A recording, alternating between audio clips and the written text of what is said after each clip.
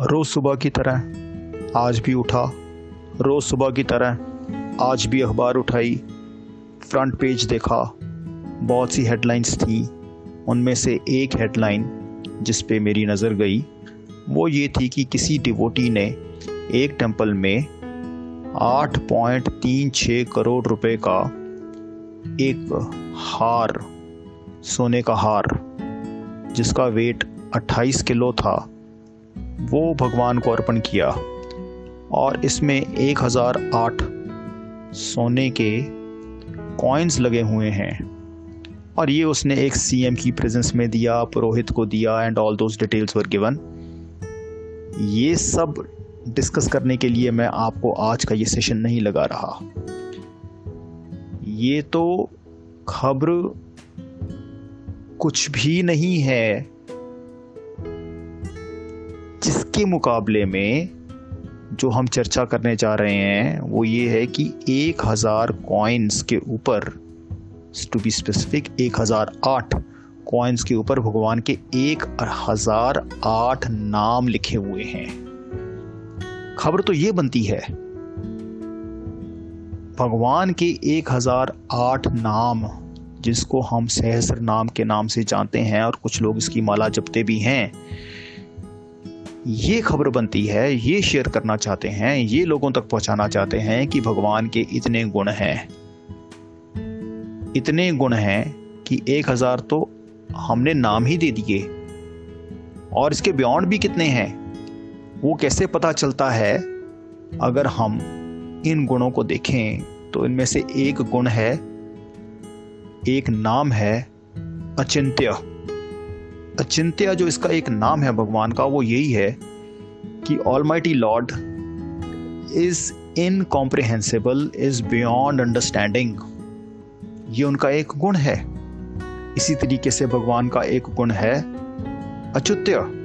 अच्युत्य का मतलब he is infallible.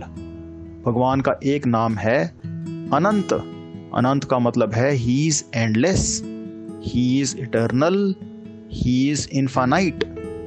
भगवान का एक नाम है अनीश। अनीश का मतलब है ही इज सुप्रीम। भगवान का एक नाम है हरि।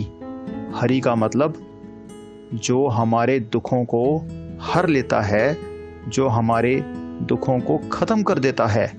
भगवान का एक नाम है जगन्नाथ। जगन्नाथ का मतलब पूरे जगत को, ये उसका रूलर है, ओनर है, नाथ है, मास्टर है। ये सब भगवान के नाम हैं। नारायणा भगवान का नाम है, माधव भगवान का नाम है, मधुसूदन भगवान का नाम है, केशव भगवान का नाम है, कृष्ण भगवान का नाम है। और कुछ लोग कहते हैं कि ये तो विष्णु जी के नाम हैं, ये विष्णु जी का सहस्र नाम है।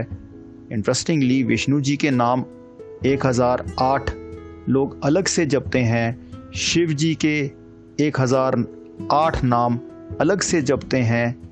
लेकिन ध्यान रहे, जब आप विष्णु जी के 1008 नाम जपते हैं तो उसमें एक नाम है शिव।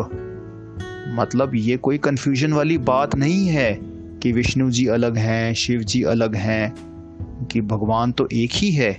इसके गुण बहुत हैं और ये गुणों की चर्चा करते हुए, ये गुणों का ध्यान धरते हुए, ये गुणों को अपने मन में बसाते हुए, जब भगवान की जो भी मूर्त आपने बना रखी है उनके ये सब गुणों को आप ध्यान में लाते हैं तो ये भगवान के गुण आपके अंदर आ जाते हैं। इसीलिए जिसने भगवान का नाम जपा वो खुद ही भगवान हो गया। इसीलिए कहते हैं ना कि there is no difference between God and God realized.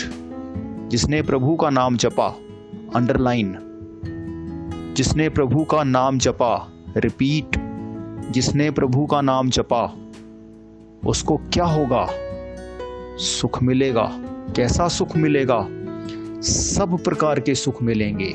जितने सुख तुम सोच सकते हो, जितने सुख तुम नहीं सोच सकते, सब सुखों की मणि मिलेगी। और ये सुख कभी भी खत्म ना होने वाले होंगे। ये कभी भी जिस सुख का अंत ना हो, जो अमृत हो, ऐसे सुख जो अमृत हों वो सुख मिलेंगे, और ये जो भगत जन हैं जो ये नाम जपते हैं प्रभु का, इनका मन विश्राम में आ जाएगा।